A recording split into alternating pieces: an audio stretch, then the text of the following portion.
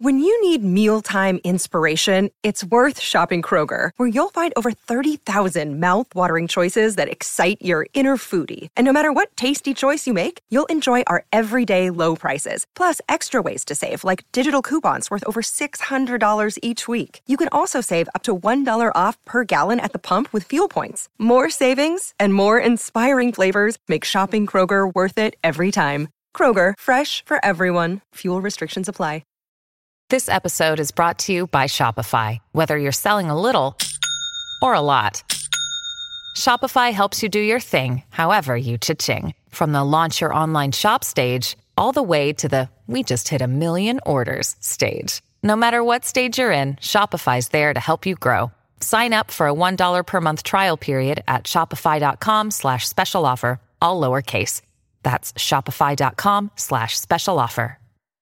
Hey everyone, I'm Meg Tietz, and this is Sorta Awesome.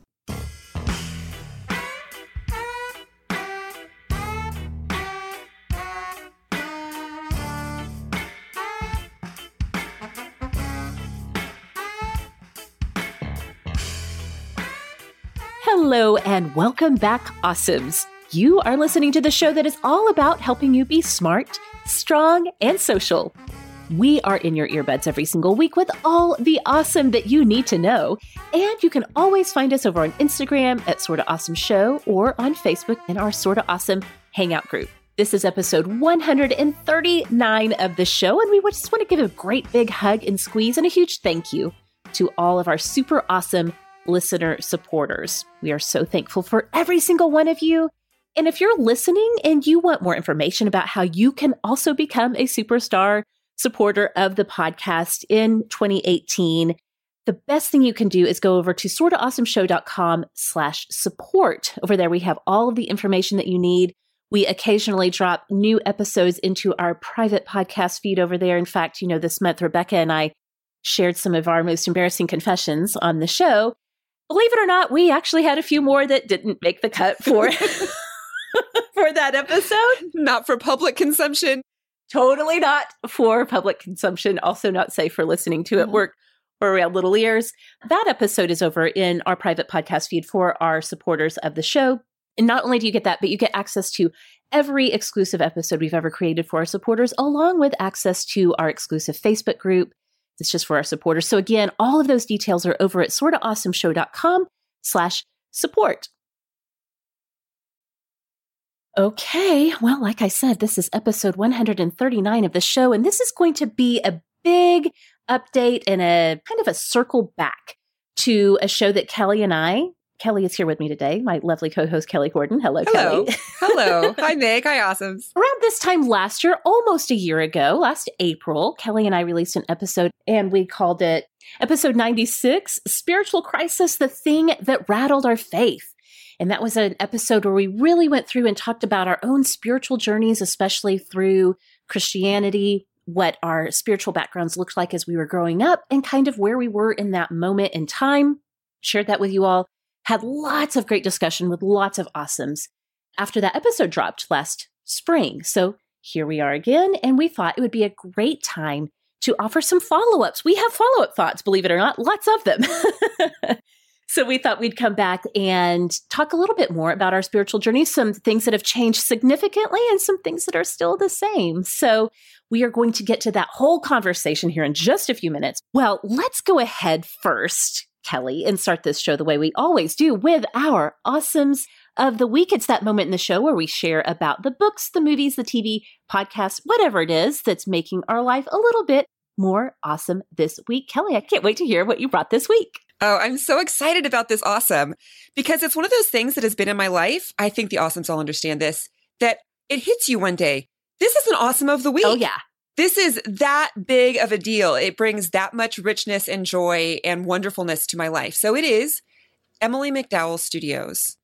Are you familiar with Emily McDowell? Oh my gosh. I love Emily McDowell. Okay. She's amazing. She is totally awesome. I was going to be shocked if you weren't familiar with her. And I think a lot of awesomes listening right now are nodding their heads and smiling because Emily McDowell has that kind of an effect. So if you are unfamiliar, Emily McDowell Studios or just EmilyMcDowell.com, she makes greeting cards. And the tagline is, for the relationships we really have.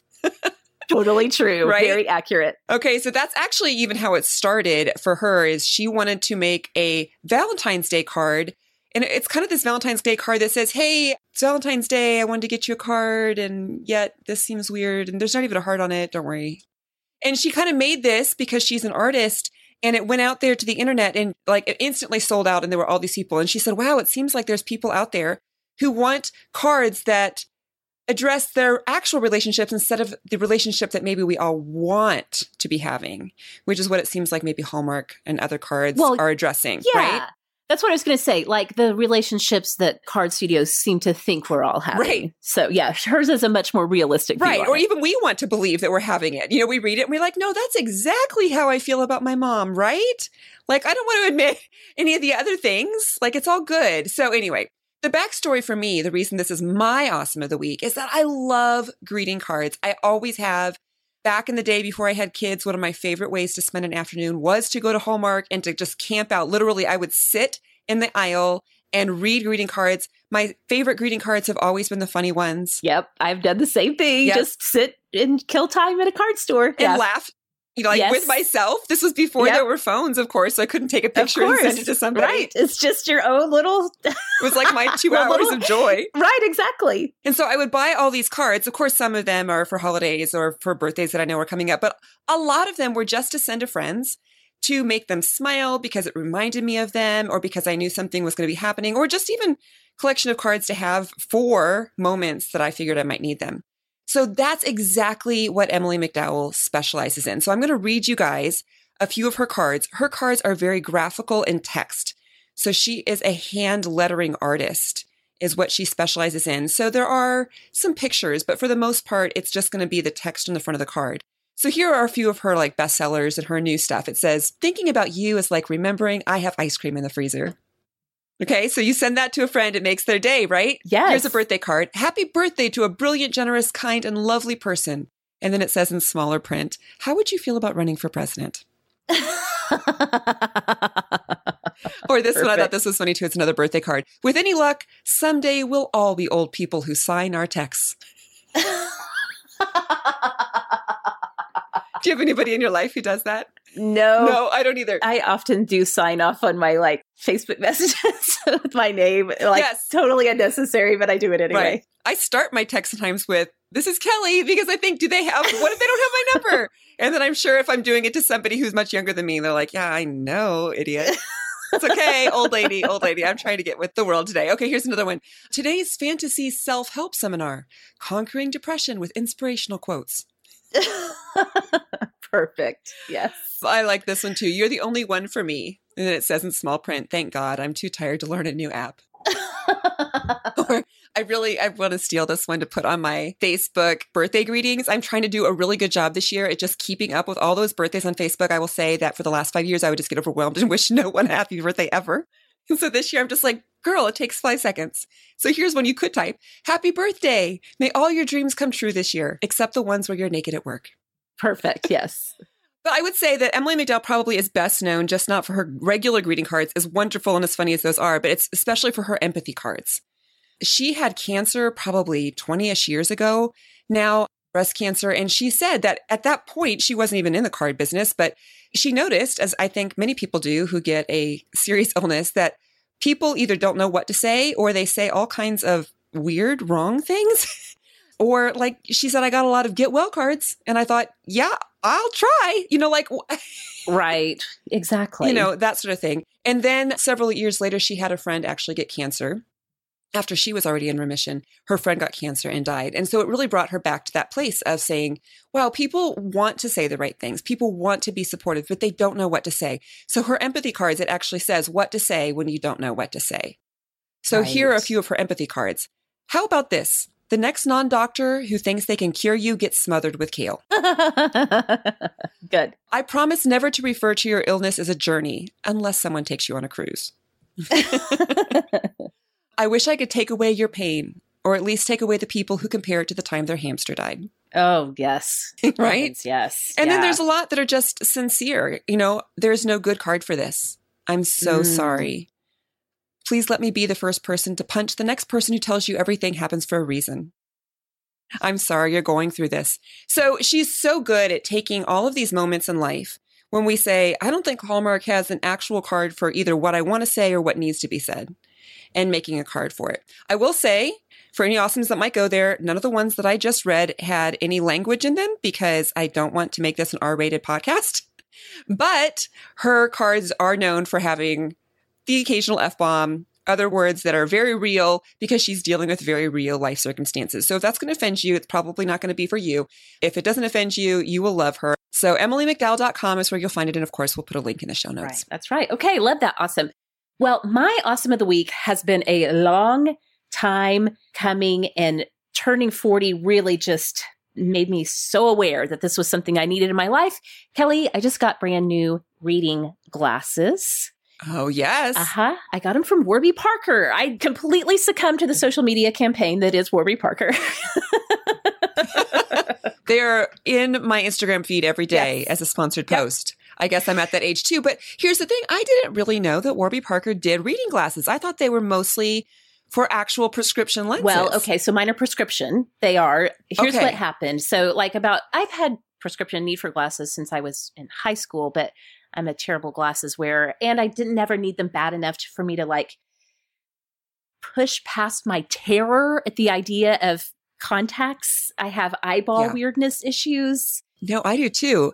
I told you this story about how if something touches my eye, I pass out. I have that vasovascular thing. So whenever they do the, what is it that they're checking for? Glaucoma? Glaucoma, yes. Where they touch your eyeball, they have to numb you and then they touch you. They do that. And I'm like, just so you know, I might fall right off the chair. Literally faint. So, be prepared. Can you picture me putting in contacts? It just is touching my eye. And it would be bad. So yes, we share the eyeball weirdness. Yes, exactly the same amount of terror about that. So, I'm a lazy glasses wearer. About 5 years ago, when the twins were babies, is the last time I'd been to the eye doctor. I got some glasses, just like regular prescription glasses. Little baby Mac was probably 6 or 7 months old, got a hold of them and broke them. It was so hard to be mad at him because, you guys, Mac, one of our twins, is the happiest human who has ever existed. He's just so happy about everything. He even was when he was a baby, still is as a 5-year-old. But he's also very handsy. He likes to grab things and mess things up, break them, take things apart. Maybe he'll be a great engineer someday. Right. But he broke those glasses. I never replaced them. It's been years. But last year, around the time I turned 40, I started realizing, Kelly, that everything I was reading, I was holding way out. Got to hold it out so I could read it. I was handing things off to my children to read labels to me. Oh, totally. Totally. I'll say, what does that say? Yeah. And they look at me like, what? Why can't you read that? Exactly. Old eyes, children, old eyes. So I finally took myself back to the doctor because it was getting to the point where I was like, I just feel like I can't read anything anymore. Not only my phone, but books. And so I went in. Sure enough, he first, he did the whole exam. He first wrote me a prescription for bifocals. And being the prideful creature that I am, I was like, could you split this out so that I could have, up close prescription and my distance prescription? So he did do that. So I went ahead and got some glasses. I knew that I was going to order them from somewhere. And again, the social media for Warby Parker is great. I also listened to the episode of How I Built This with Guy Raz. Mm-hmm. From the founders of Warby Parker. I thought their story was fascinating. And I was like, I'm just going to try to love the whole idea that they send you can pick out some frames to try on at home. Right. So I did the whole thing, did the try-on box, had my family weigh in on which pair seemed best, and ended up with, I think, maybe almost like the exact pair that you're wearing, Kelly. They're tortoise shell. They're kind of rectangular. Do these look like they might be? Yes, they do. We're glasses twins now. We're glass twins, yes. But I think this is a pretty common shape, and it looks really nice on you. Thank you. Like this kind of rectangular a little bit, that it's not quite, round. Right. So I'll put a picture on social media and in the show notes so you all can see my new glasses, but they're kind of changing my life. They're the awesome of the week for sure. Maybe the awesome of the next decade, who knows? Because now I can read again without squinting, and I can actually see letters on the page and on my screen. So All right. Well, you know that we like to share our awesomes of the week every week on the show, but over in our Sorta Awesome Hangout group on Facebook, we open up the floor every single Friday for you awesomes to share with us what's awesome in your life. So if you haven't already, please do come find us on Facebook at facebook.com/groups/Sorta Awesome Hangout. Awesomes, I was visiting a friend last week in her lovely new home, and we talked about how you know you're a grown-up when you finally stop using tension rods for every curtain in your home and actually install real hardware for real window treatments. It's definitely a sign that you are adulting well when the first thing people notice when they walk into a room in your home is the decor for the windows. That's why I'm so happy that this episode of Sorta Awesome is sponsored by Smith & Noble. If springtime has you itching to freshen up your home, Smith & Noble can help give you an instant makeover in any room. Smith & Noble will help you create a space that you'll love spending time in with their extensive collection of high-quality, handcrafted blinds, shades, drapes, and shutters. And Smith & Noble can help you in every step along the way. They offer free design consultations in your home or by phone. They send out a Smith & Noble expert for free measuring services. You can also get professional installation that is guaranteed for a perfect fit, or Smith & Noble will make it right for you at no extra cost. So, great news, awesome. Smith & Noble has a limited time special offer just for you. Get 25% off of Smith & Noble window treatments when you go to smithandnoble.com/awesome. Go ahead and get started on that spring house project today when you go to smithandnoble.com/awesome for 25% off. That's smithandnoble.com/awesome. Thank you, Smith & Noble.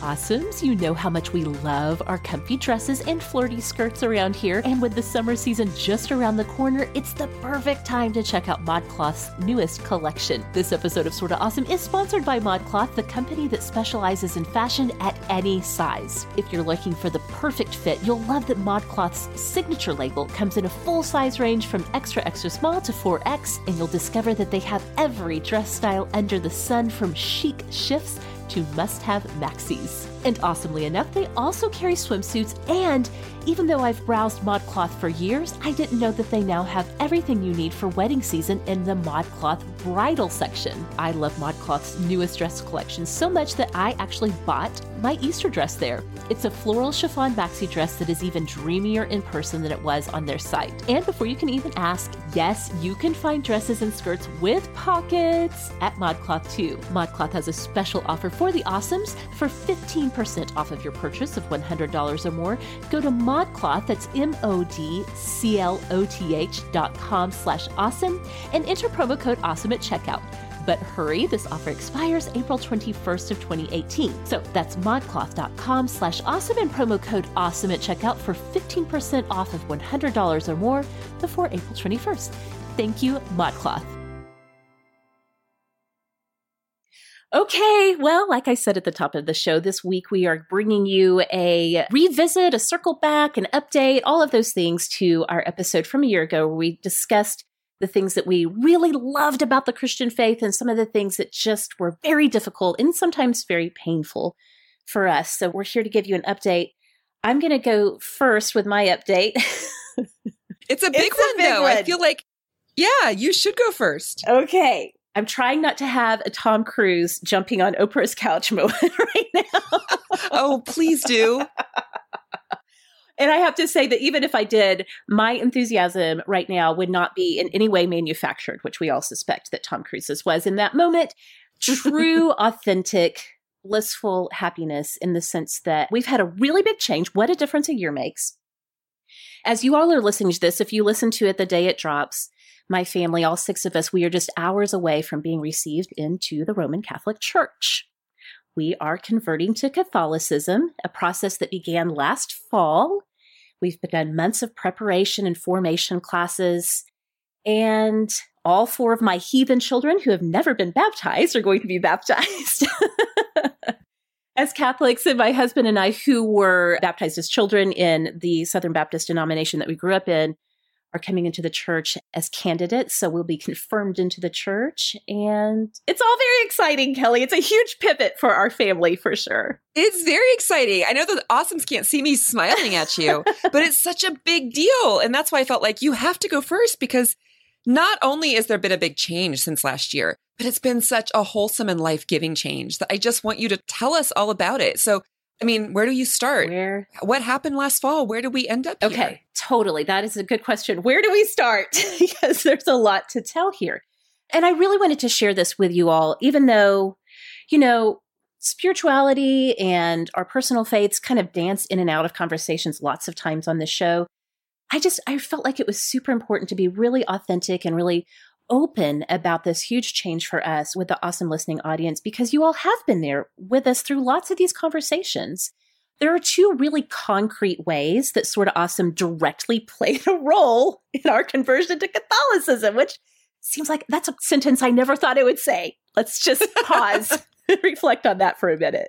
But the first thing is, my trip to Lebanon was really life-changing and soul-shifting for me in a lot of ways. Of course, the whole reason that I was there was to report on the Syrian refugee crisis and what it looked like in Lebanon. And the reason I got to do that was because of Sorta Awesome. And that was the main gist of why I was there, of course. But on our first day in Lebanon, we got to go up into the Bashar region of Lebanon, where there are these ancient, centuries and centuries and centuries old Maronite Catholic hermitages and like all of these things that kind of trace the history of the Maronite branch of Catholicism. They're an Eastern Rite part of the Catholic faith. And while we were there and touring these monasteries, one of the sites along the path there goes back to the 4th century. Like, can't even fathom how old that is. I know, especially in America. Yes. That's so hard. Or like things are older if they're 100 years old. Right. So to think about centuries or even almost a millennia old Exactly. is mind-boggling. Yes, exactly. We also went into a monastery that's just a couple of 100 years old. And to see these, there were people, it was a holiday, it happened to be a holiday that day in Lebanon. And so people had come up to the Cedars of God, which is a big tourist attraction. The cedar forest, that's sort of like the last remaining cedar forest of Lebanon. The cedars of Lebanon are mentioned several times in the Old Testament of the Bible. So it's a touristy thing to kind of go in and walk through the cedars. And to see people from all over that part of the world, from Egypt and Greece, and not to mention from Lebanon and other countries within that part of the world who had traveled up to the Cedars of God to visit these holy sites, it reignited in me, or maybe even just ignited for the first time, this longing to connect with something that is ancient and also universal. I think that over time, my framework for Christianity had gotten smaller and smaller and smaller to where it was so focused on my own personal life, what faith looks like in the context, not even as somebody who grew up Southern Baptist and who kind of was feeling a little post-evangelical at that time in her life, but even like the context of just like, what does living out your faith look like in Oklahoma City, Oklahoma? Like it had kind of shrunk down into my bubble. And to get to experience people who were so universal, like coming in and expressing their faith in these amazing ways, and to really reflect on what Christians had endured through persecution, through war. We visited lots of sites where the Crusades had taken place, or like Crusader castles there. And to think about what Christianity has endured for the past 2,000 years was a really significant moment spiritually for me while I was there. So that was the first way that Sorta Awesome really had a dynamic impact on this part of our journey. Well, the second thing happened almost a year ago, last Mother's Day. So last Easter weekend is when you and I had released episode 96, talking about our struggles with our faith. And so just a short time after that, like a couple of weeks later, in the Sorta Awesome Hangout group, a very active awesome named Jessie Lee posted a note for me. She tagged me in a post there. Now, Kelly, I actually had already told you this story once on mic, but then I was telling it in the context of when I sort of changed my name, or I shortened my name, started going by Meg instead of Megan. You and I recorded it, but then I cut it out because I was like, no, I'm just not really quite ready to share this story far and wide yet. I wanted to kind of hold it personally to myself a little bit longer. But so this was last May. Jessie Lee, very active, awesome in our group, said, she tagged me in a post and she was like, basically, I know this is a little bit of a crazy thing to tell you, but after Mass today, she's Catholic, her priest, his name's Father Joe, who's this really, she calls him a gruff, fast-talking Italian from Manhattan, came up to her and said, do you have someone in your life named Maggie or Mag or Meg? And she was kind of thinking about it for a second. And she was like, who do I know that goes by that name? And he said, well, I'm asking because during Eucharistic adoration the other day, that's the time when people and Catholics, anybody can go, but Catholics go into a church where the Blessed Sacrament is exposed and just sit in the presence of Jesus and pray or meditate or whatever. So he says, during Eucharistic adoration the other day, I got a very clear vision of you and another woman whose name was Maggie or Meg. You had just finished singing the Gloria and she looked teary. The Lord spoke to me and said, welcome her. Her heart is afire, but she needs a gentle breath. Anyway, it was very clear and I thought I'd run it by you. So Jessie took that very message and gave it to me. And it was so profoundly meaningful to me because, again, last Easter was the worst Easter of my whole entire life. We did not have a church family. We had nowhere to go and celebrate Easter, which is the high point of the Christian faith. And it was just such a dark time. And I was feeling so lonely and so unseen. And for this message to come via this priest on the East Coast, via a listener who's also a friend of mine, it felt like a light in the darkness. And I had already been toying with the idea of changing my name to shorten it to Meg, which I've wanted to go by for years. But that kind of like really solidified it for me. Like I was thinking, I don't know what this is about, but I want to live into what he saw. And especially in identifying me as I might possibly be Meg. So that was a big moment. So I kind of was holding that close in my heart. When I was in Lebanon, I forgot to mention this part of the story, I picked up gifts for my kids and my husband while I was there. For my girls, I got 2 sets of rosary beads made from the cedars of Lebanon because I wanted something from the cedars. And I don't know why I picked rosary beads, but I did. I mean, again, we were not Catholic at the time. I've had a long time affection for and fascination with all things Catholic, but I had grabbed those beads. Well, over the summer, as again, still kind of it being in this dark place spiritually, I was struggling with some depression stuff, especially in the month of June was really a rough time for me. Our marriage was in a rough spot. So I would grab those rosary beads and I didn't know how to say the rosary or pray the rosary or anything. I would just grab them and just pray that God would show us the way. I just kept praying over and over, show us the way, help us to find the way. So all of that was happening. We just could not figure out what to do about a church situation. We finally decided after school started, we need to do something. We need to kind of get our kids back in church. We may not be super clear about where we are spiritually, but we wanted our kids to at least have the common Christian background that we had together. So we started going back to a Southern Baptist church. We hadn't been to one in years and kind of decided, well, at least we're familiar with what's going on here and had thought, well, maybe we should try this again. Well, in the meantime, I really, I still was just feeling so like at least I knew what to expect there, but it didn't feel like quite the right fit. I really had kind of started to feel like in my mind, like I really am meant to be Catholic. For years, I would joke and say, I'm just a Catholic trapped in a Baptist body. But I had really started to feel that it's so much to the point where I felt deeply uncomfortable being back in the Baptist setting because I just felt like I'm not supposed to be here. This isn't right. But for me, Catholicism has always been something very mystical and mysterious. My fascination has always focused on like the miracles and very like intangible, almost woo-woo part of the Catholic faith. I never brought it up to Kyle ever because he is not someone who would be interested in the mystical part of faith. I just never dreamed that my INTJ, Enneagram Type 5 husband, would be into any of that. Well, he started doing a research project of sorts for a client of his. This is way too long of a story to explain. I will just say this. He started doing some internet research for a client, fell down a complete rabbit trail on the internet about why the Reformation happened. But it was part of the news last year because it was the anniversary, yes. right? So That's not that hard to believe. Yes. That he would fall down that rabbit hole. Right. It was at the beginning of October that this was happening. And October 31st of last year was the 500-year anniversary of the Reformation. So he starts doing all of this research and just like does that INTJ thing of just like, he just like went away. Like he literally closed himself up in his office. He was doing all of this reading and he kind of like submerged himself in it. When he emerged from it, came up to breathe, he was like, I think we need to talk. And I was like, okay. And he kind of starts to tell me a little of this background and some of the reading that he'd been doing on the Reformation and the Catholic Church and church history. And he'd been reading the church fathers.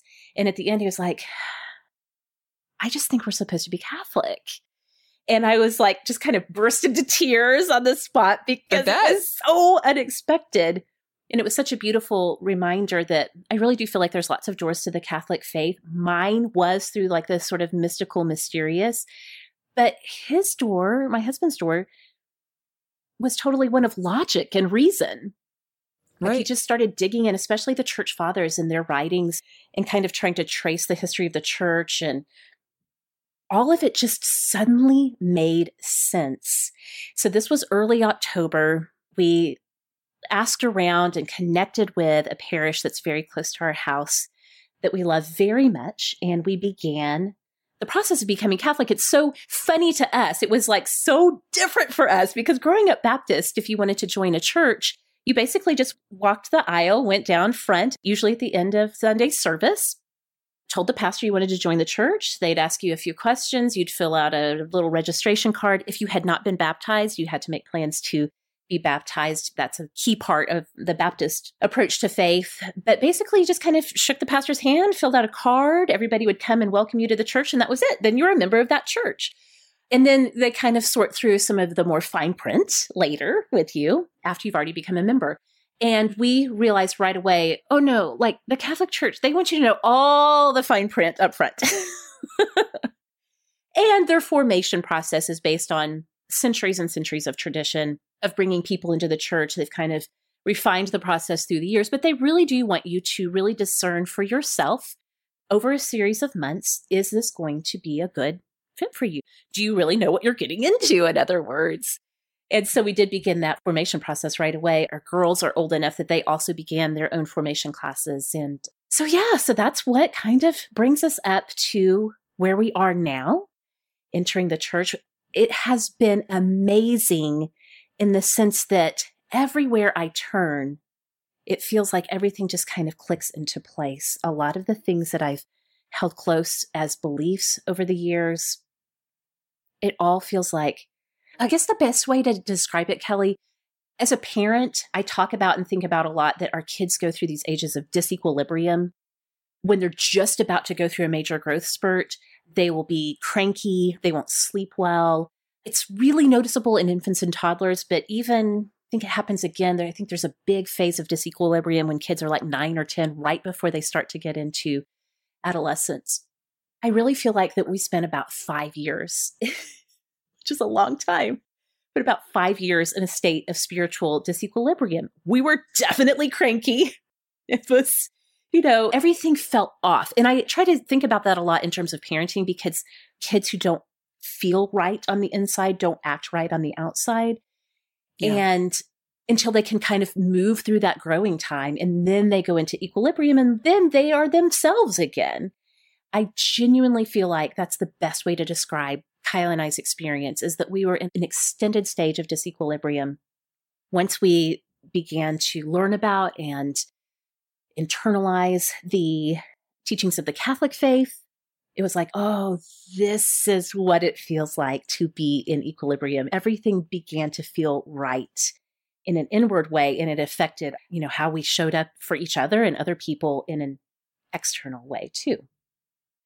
So as I've thought about this for months because it has been so near to my heart to think about how to share this with our awesome community. And I've kind of gone a lot of different directions, but ultimately, as I've thought about it, there are 3 key aspects of becoming Catholic that have really and truly these are the biggest places, I guess you could say, where everything started to click into place. The first one would be, again, that ancient and universal nature of the Catholic Church. One of the big things, and I think I talked about this on last year's episode, I should have gone back and re-listened to it, but honestly, I was kind of like having a little PTSD where I was like, I don't know if I can revisit because I know what a dark place I was in. You know what I mean? Right. Yeah, I do know what you mean. Well, I listened to it, so I can tell you if you said it. I'm glad you did your homework. I so am. But one of the things that had begun to feel so painful for me was that we just could not seem to connect. Like we could not fit into a community. We couldn't figure out why we were not connecting. And this component of the Catholic faith, the fact that it is so ancient and it's also so universal, it's not just about how I experience Christianity here from my home in Oklahoma City. And even though we don't hardly know a soul who's Catholic, like we've met a handful of people at our parish, but like our closest friends are not Catholic and certainly no one in our family is. There's a sense of connectedness that we experience, that I experience, and I think Kyle would say it's the same for him, in the sense of being connected to Christians throughout time and throughout space, that we can look to and read about the experiences of saints from Africa and from, Lebanon and those parts of the world, from right here in our country, but who maybe lived in the last century, all the way up until this century.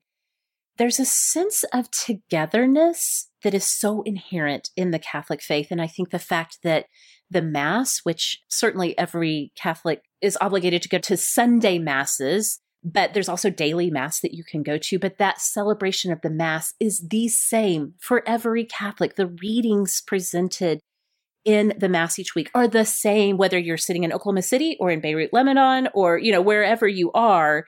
They are going to be the same readings and you're going to have the same experience. Now, post-Vatican II, the Second Vatican Council, which kind of made space for churches to have the Mass be celebrated in the common vernacular, the local vernacular of the church instead of in Latin, means that if you went to Catholic Church in South Korea, they would do Mass in Korean, but you would know still what's happening even if you didn't understand the actual language being spoken.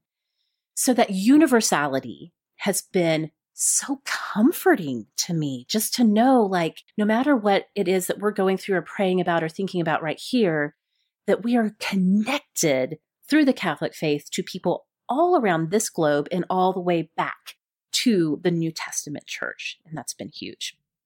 The second part of the Catholic faith that has been so comforting and inspiring to me is the incarnational aspect of the Catholic Church. So Catholics very much hold to a holistic view of one's interior self and their exterior self. What you experience through your spirit is also something that you can express through your body. So you not only have your interior spiritual life, which is what I grew up with, definitely. It was a lot of focus on your personal relationship, your personal prayer life, your personal devotions, things that were happening inwardly.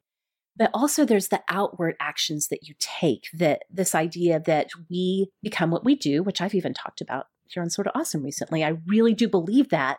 And I see it reflected so inherently in the practice of Catholicism, that the actions that you take with your body, the actions that you make, the way that you move through the world is intimately and inseparably connected to what you believe on the inside. So I started recently reading Christopher West's book, Theology of the Body for Beginners. Theology of the Body is a series of talks given in the late 70s, early 80s by Pope John Paul II, talking about this very thing, the idea of the incarnational aspect of life. So he quotes this part from the Catechism of the Catholic Church, which is essentially a huge compendium of all the Catholic stances on everything that you can imagine. So in the Catechism, it says, as a being at once body and spirit, man expresses and perceives spiritual realities through physical signs and symbols. And so then Christopher West goes on to write, as bodily creatures, this is in a certain sense the only way we can experience the spiritual world, in and through the physical world, in and through our bodies. By taking on a body through the incarnation, God humbly meets us right here in our physical human state. So there's so many parts of Catholicism that are physical, like kneeling to pray, making the sign of the cross, praying the rosary with your rosary beads, which unites your body and your voice and your spirit. Even the act of confession, of making confession, where you're speaking out loud to a priest and confessing sins and receiving out loud from his words absolution from those sins, It's all very tangible, I guess. I could have saved a lot of words, Kelly. Tangible, but it's embodied, right? Yes, it's not just in here, it's out here. Yes. And I think I'll say more about this, I'm sure, but I think that's very beautiful. And it's a wholesome way of looking at life. Yes. It's not just into your extra, you're not even splitting them. Right. You're saying they affect each other. They are one. Yes. So why not treat them that way? Yes, exactly. All right. And the third and last one is the Catholic view on the Eucharist, which I grew up as an evangelical, not ever hearing the word Eucharist ever. Mm-hmm. When we took communion, we called it the Lord's Supper. It was celebrated about 4 times a year. It was little square crackers and grape juice. And it was a memorial to what Jesus asked his followers to do, to remember them when they were celebrating the Last Supper with him when he was here on earth. A couple of days after Kyle and I decided, okay, I think we're supposed to be Catholic. What do we do next? The first book we picked up, it's a classic book, but very well-known Catholic theologian and apologist Scott Hahn.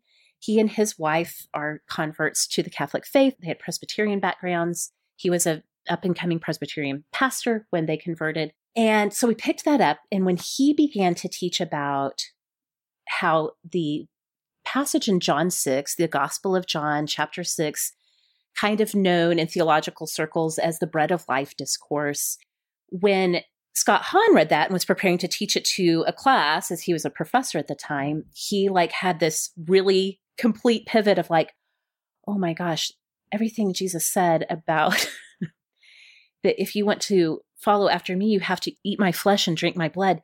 He was 100% concrete serious. He did not mean it as a metaphor. And so he kind of walks you through, Scott Hahn does in that book, his new understanding of it.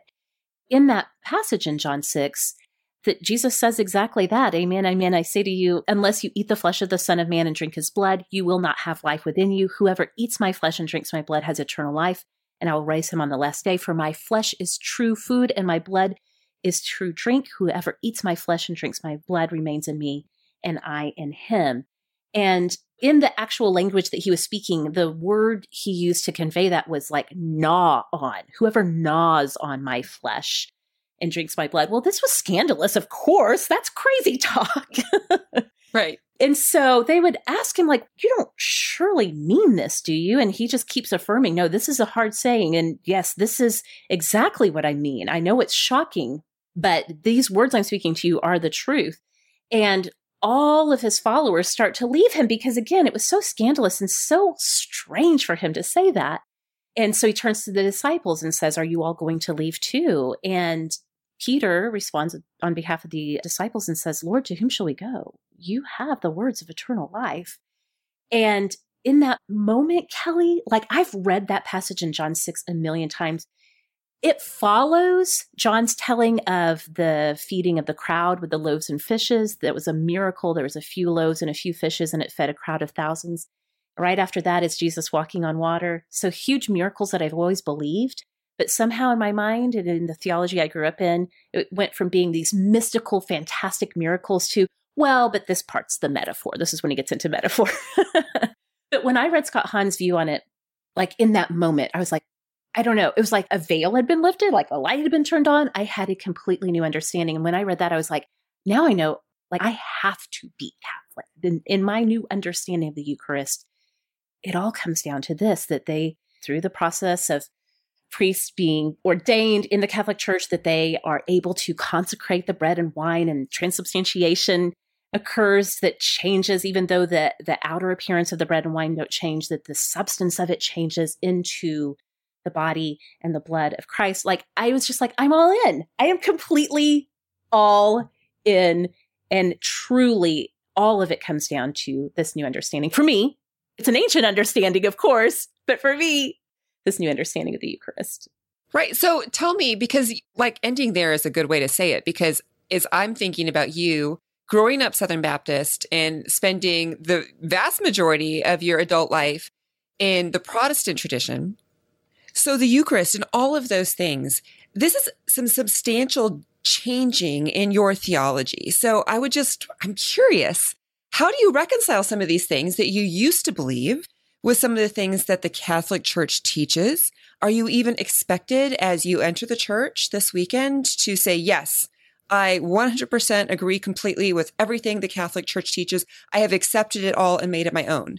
Or is it like, how do you stand on some of these things? That is such a good question, and definitely something that we have kind of been asked as we've shared this with friends and with family over the past few months. I think that in the process leading up to being confirmed into the church, I don't know that you have to like sign a pledge, like I 100% agree with every Catholic teaching.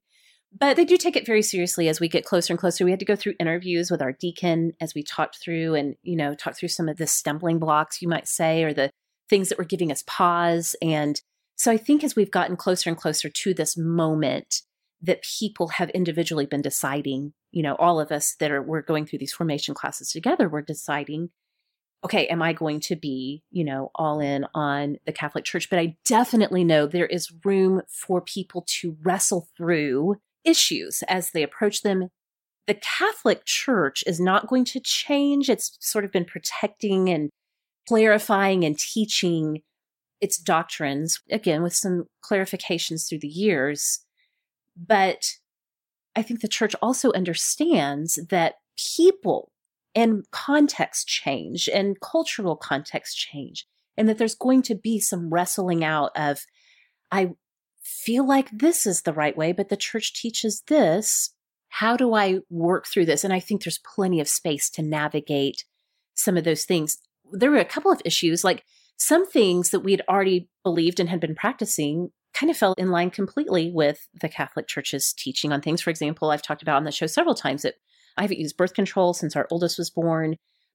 Never been a good fit for my body. And so we're very, very, very familiar with the practice of, the Catholic Church does not allow for contraception. And so we have been practicing a form of natural family planning for years. We made a few adjustments in our life to kind of bring it more in line, but that was like not a problem for us. We're like, okay, fine. We've been doing this for over 13 years. So that was one thing that was not a big adjustment. I had to kind of wrestle through some things about a male-only priesthood, even though I myself feel called to, pastoring or to formal ministry in any way. I certainly have lots of friends who feel that call in a very real way in their life and have come to a place of fully accepting and believing and championing women in pastoral roles. So this was an issue where I had to really dig in and research, why are men the only ones who are ordained in the Catholic Church? And I mean, that could be a whole episode in and of itself, but briefly for me, I'm a simple girl from Oklahoma. So this simple explanation that in the Catholic view that the priest stands with the congregation in persona Christi, in the person of Christ, and that as we think about God in his fullness, he could have revealed himself in any way to humanity. He chose to reveal himself in the form of a human man. And so that is the model that we have for what it would mean to stand in persona Christi with Christians, with a congregation. And so for me, I was like, well, I mean, I guess I understand that. And plus two, once I sort of was able to release my evangelical and Protestant view on what the pastoral role is, it really helped me to understand the importance of this idea of in persona Christi, in the sense that growing up as evangelical, the pastor is like the main, in a lot of ways, the focus of the church. They are the ones who do the long Bible teaching each week. And a lot of times, and again, it varies by denomination, but a lot of times they kind of give the guiding vision for the church, whatever their theological view is, whatever practices are important to them, they guide the ship fully. In the Catholic Church, the priesthood is part of a huge body of men who are serving the church in this way. And the focus of Mass is not the homily, which is the sermon, is 5 to 10 minutes in our parish anyway. If it goes longer than 5 minutes, people kind of start wrestling around in the views. The focus of Mass is the celebration of the Eucharist. And so, there's lots of different lay or non-ordained groups that do the kind of the running of the church while the priest takes care of the duties like visiting the sick and those types of things. So anyway, the context is very different. So that helped me to come to a place of really accepting and understanding that. One area that I will just tell you honestly I'm still struggling with is the issue of same-gender marriage. Marriage equality has been a long time issue for me in the sense that, again, I'm a straight woman who's been married for a long time, but I have lots of dear friends who are gay and who I would want them to have that equality in their life. And as you all may know, the Catholic Church does not view same-gender marriage as a marriage option. And it's been really tough. That is an issue that I am in the process of struggling through. I've read enough to where I can understand it on a logical level, but I'm not to a place where I can be embrace it and, really explain it in a positive way to people. I'm still in the midst of that struggle. So I think those are just three issues that came to mind for me, in the sense that some of these things were easy to reconcile and some of them I'm still in the process, and I don't know what that process will look like as we continue to walk this out. But the reconciliation process between old beliefs and new spiritual context, it's been tough. I'm glad they've given us months to work through all of this. Right. And I think it's really smart. Like you said, it's just not something that I think either of us grew up with. Right. This intense education. We want you to know what we believe, why we believe it before you make your decision. It's smart, I think, to give people the time and the space, especially as adults, to wrestle through these things because you've already lived some life. You have that under your belt. And I would suspect that within the Catholic Church, like you said, there is room for you to continue to wrestle the rest of your life. Yes. To say, I am uncomfortable with this. I accept it on one hand, but I have trouble really accepting it and making it my own on the other. And yet that's okay. Yes. There's grace for that. So it's not that you have to have it all together. Right. And then you can enter the Catholic Church. It is saying, do you understand where we're coming from? And for you, it sounds like this is really that, we've probably used this analogy before, but that jar click moment, yes, right? Exactly. Where you've been trying to get the lid on the jar and all of a sudden it clicks. And so Yes. And even looking at your countenance, to use an Old Testament sort of word, you are glowing and I can see the peace. Yes. The shalom sort of peace, the wholeness, yes, right? Exactly. That is in you because of this big step. So yes. It's wonderful to see. Well, thank you for that. And thank you for letting me take so many words and so many minutes to talk through this. Goodness. I'm so glad you did. Awesomes, I was telling you earlier how it's been years since I've been to the eye doctor. Well, a big reason for that is I hate making phone calls. Yes, I am so phone phobic that even a silly little phone call to set an eye doctor appointment gets rolled over on my to-do list week after week. But good news, I've discovered a fantastic service to help get things done. It's Magic. And yes, that's really the name. Magic's personal assistants can help you with virtually anything. Their trained assistants are available 24/7 at your beck and call. All you do is send a text message with your request and a real person gets to work right away. They can help you research and book travel arrangements or even deal with the cable company, which no one wants to do, hire a plumber, plan a whole event from start to finish, or schedule an eye doctor appointment for you. The options are endless. And with Magic, there's no monthly fee and no commitment. You only pay for what you use. It's a low cost per minute, and you can use Magic as often as you need. And because we are all about helping you get more things done in your life, Magic is giving our awesomes a special offer. Your first request with Magic is free. But to get this offer, you have to go to our link, getmagic.com/awesome, and start crossing things off of your to-do list today. So try Magic for free by going to getmagic.com/awesome. That's getmagic.com/awesome. Thank you, Magic. Awesomes, how much time have you spent browsing Pinterest wondering if healthy food can actually be delicious? Well, with Sunbasket, the answer is yes, of course it can. Forget the protein shakes and the flavorless diet food. When you start cooking fresh, healthy meals with delicious organic produce from Sunbasket, you'll discover how delicious healthy food can be. And now you get more options than ever. Just go to the Sunbasket app and pick from 18 weekly recipes. You can easily cook delicious dishes like lamb meatballs with Persian tomato rice, that one was delicious, or chipotle turkey chili with cucumber sumac salad. There are paleo, gluten-free, lean and clean, vegan, Mediterranean, which I love, family options, so much more. Sunbasket works with the best farms and suppliers to bring you fresh and organic produce and responsibly raised meats and seafoods. And the best part is Sunbasket is delivered in perfect portions with reliable nutrition information included, and you can whip it all up in 30 minutes. To check out Sunbasket for yourself, go to sunbasket.com/sorta today to learn more and to get $35 off of your first order. That's sunbasket.com/sorta for $35 off. Sunbasket.com/sorta. Thank you, Sunbasket.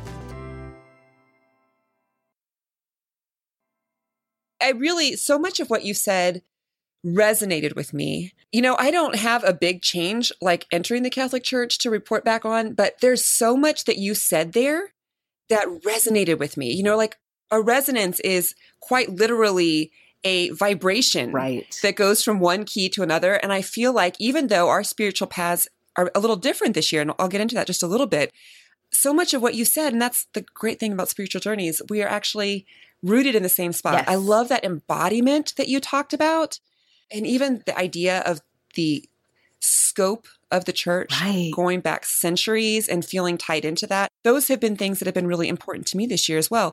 Although, having said that, I feel like if your path was almost to go further into the church, you know, into the trunk, the deep roots of the Christian church, in some ways, my path is pulling out of it. Say more about that for sure. Yeah.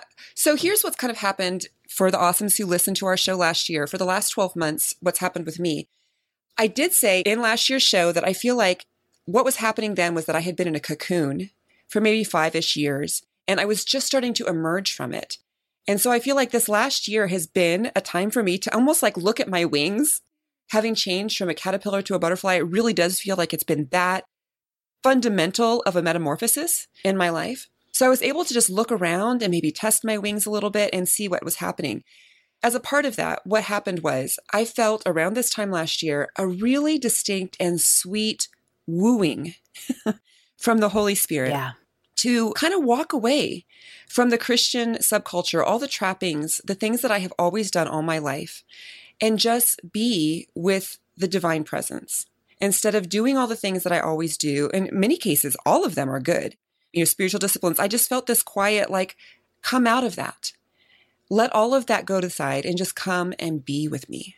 So that's what I did. In many ways, it feels like I'm like being a rebel, but it really felt like it was a spiritual direction thing, not just a pushback. So I stopped Bible studies. I stopped quiet times, prayer lists, all the things. Like I don't really go to any church events outside of Sunday morning, as far as the normal sort of Sunday night, Wednesday night, things that you could be doing. I'm not super involved. We're not a part of a small group.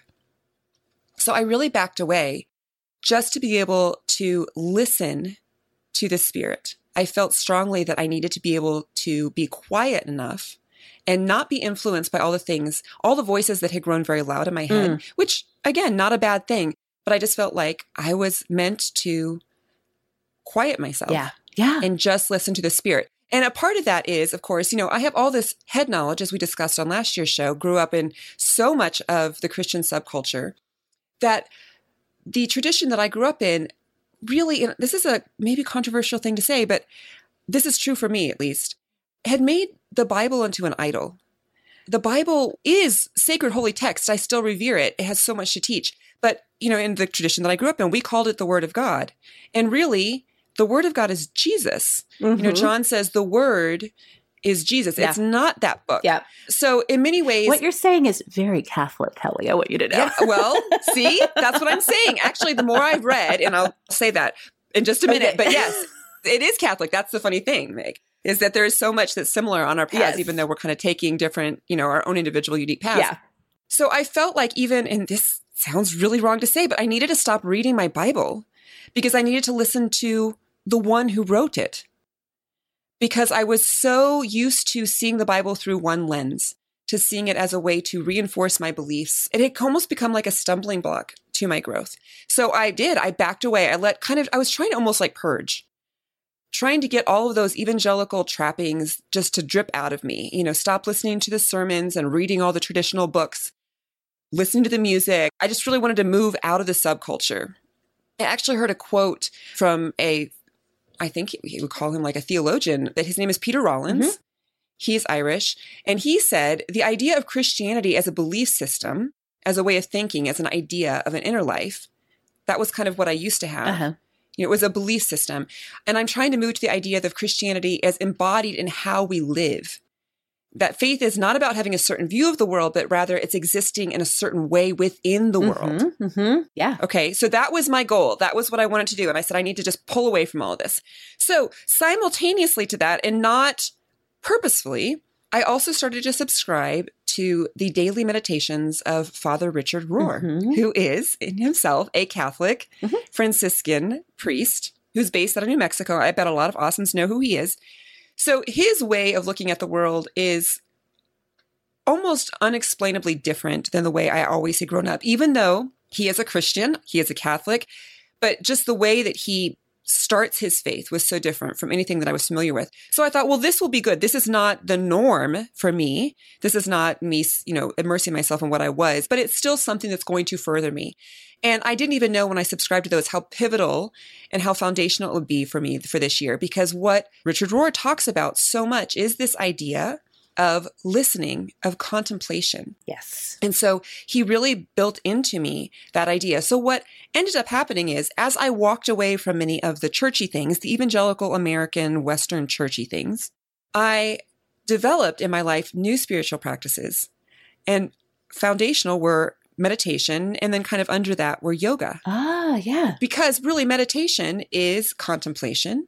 And what it has really come to be, to me, is prayer. I started to see it as this is the best kind of prayer for me right now. It is not just bringing a list of things. It is really not even me using words. It is me quieting my monkey brain, quieting myself, and sitting in the divine presence and knowing that love. Yeah. And yoga to me is really just meditation with my body, because sometimes I can't sit still. Sometimes my brain just doesn't work unless I'm moving. We've talked about that before. It's kind of a personality thing. Yeah. So yoga does the same things for me as far as that. So when I started to do that, when I started to really lean into the age old, I mean, really, this is a centuries practice sort of thing that it really is across religions, the idea of contemplation and meditation. When I started to do that, oh my goodness, I started to see God everywhere. And I started to see the joy that just started to pour out of my life. And the love that I was suddenly, it was like blinders had fallen off of my eyes. And I could see that everywhere I looked. So in that sense, I feel very akin to the mystics now, I would say, and that goes through all spiritual traditions. It's like the oneness of all things has become the most beautiful truth to me. That, like that there's a godness in each person, each tree, each squirrel. This is a Richard Rohr concept, but of course, a great deep spiritual concept. When I look around the world and I see God's presence, and even in a sense that Madeleine L'Engle certainly ties in here too, where I am right now, if I look at the way time works, meditation taps me into almost like an eternal time perspective. The idea that God is eternal, that love is eternal, that this is the basis of where we've come from and where we're going. So if I can kind of get out of my Chronos time, which is like the time of the day, where I'm going, kind of the day-to-day stuff, and tap into the eternal. I don't have to pray and say, God be with me. God is with me. It's just me who needs to step into that and the awareness of it. So when I'm doing that regularly, there's such a transformation in my life to see the beauty in the world. So it's really, this last year has changed me from worrying about so many things that I used to do. There's no striving. I feel such peace in my life and just being present. And in a way, that goes back to what you were talking about, that embodiment. Yeah. I'm just embodying love instead of trying to say, what are my beliefs? How do they line up? Am I believing the right things? Am I supporting my beliefs? Things like that. So in some ways, it's like I've broken myself back down. As I said last year, I was starting to drop the things that I was certain about anyway. But I feel like this year, I have become grounded in love and said, this is what everything needs to come out of here for the second half of my life.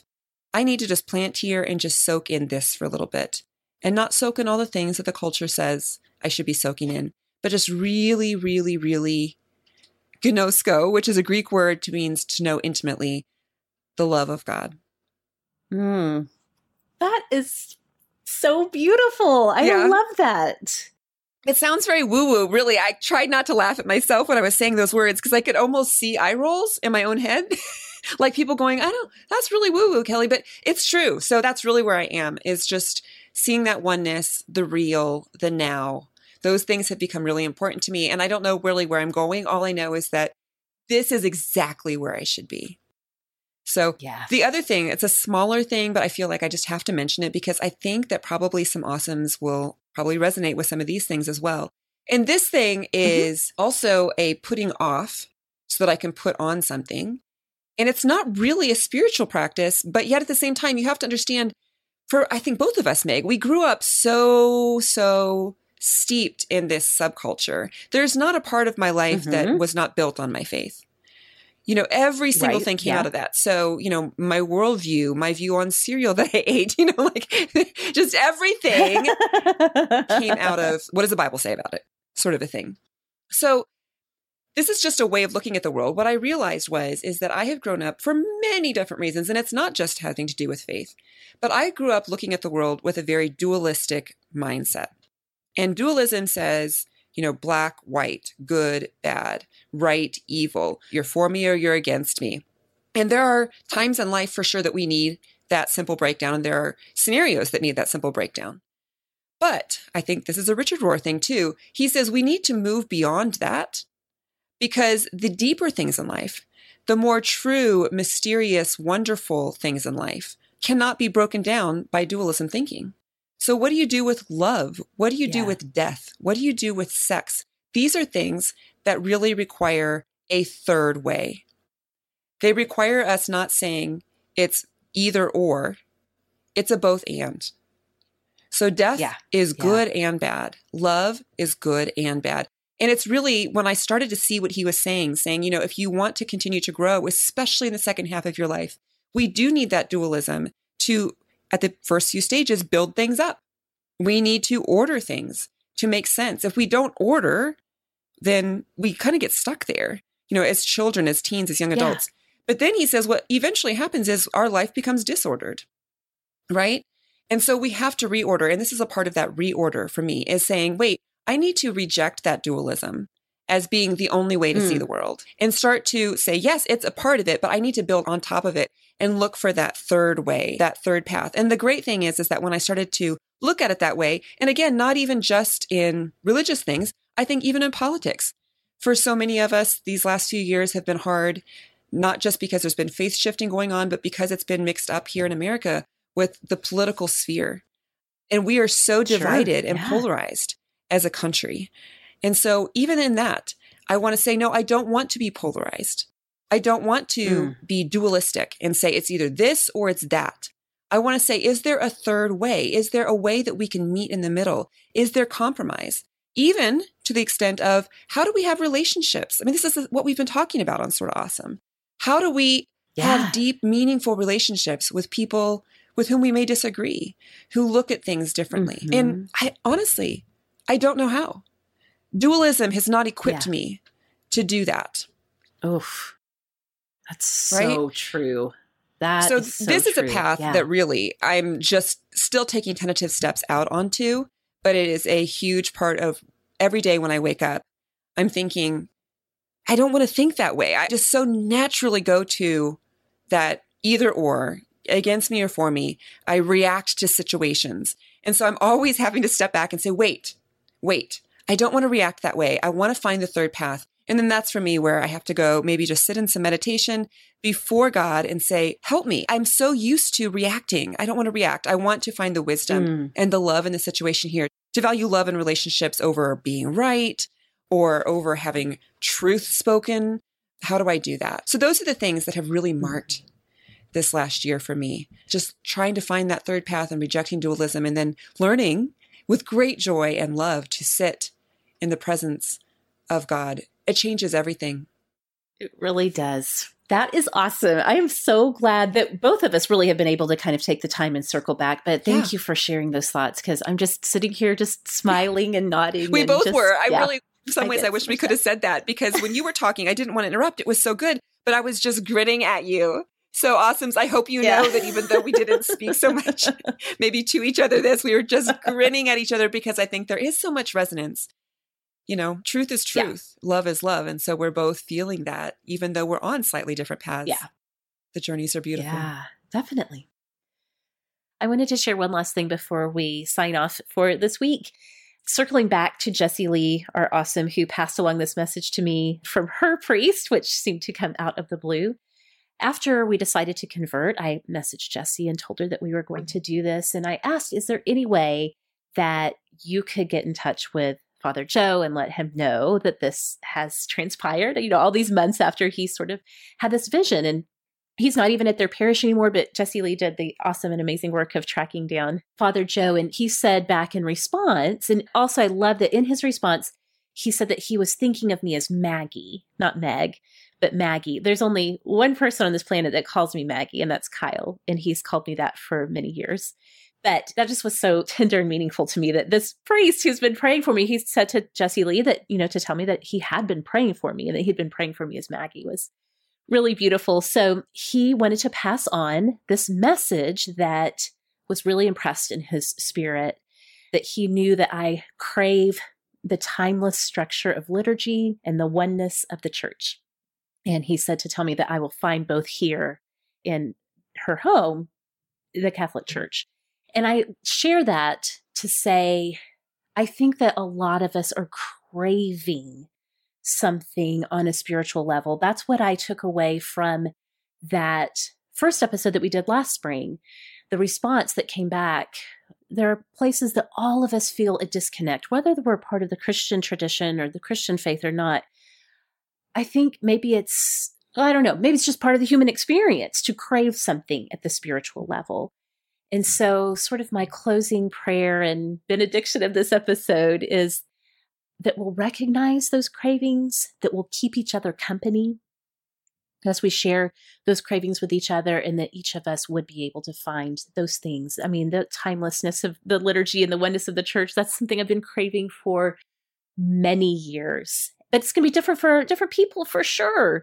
So my closing thought is that may we all just recognize that this is part of our experience here on this earth. And I am so prayerful for each of you that you all do find the things that you are craving in the spiritual realm. So thank you guys so much for letting us share these thoughts on this Easter weekend, or whenever you are listening to this episode of Sorta Awesome. You know that we always love to have follow-up conversations with you, and you can find us on social media. Kelly, remind us where we can find you all around the web. I'm at Kelly at Lovewell at Instagram and Twitter, and on Facebook, you can find me at facebook.com/lovewellblog. Okay, I'm at Sorta Awesome Meg on Twitter and Instagram. You can find the show on Twitter at Sorta Awesome Pod, and we're always on Facebook over at facebook.com/Sorta Awesome. Thanks so much for listening, and we'll see y'all next time. Sorta Awesome was created and is hosted by me, Meg Tietz. Sarah Robertson is our assistant producer, and production collaboration comes from Kelly Gordon and Rebecca Hoffer. Kelly Gordon is our digital media producer, and we are so thankful for the ongoing support from our listener supporters. Music is provided by the band Prager. You can find more of Prager's music at pragermusic.com. To find show notes on this and every episode of Sorta Awesome, and also to spread the Sorta Awesome love to all of your friends, you can head on over to sortaawesomeshow.com.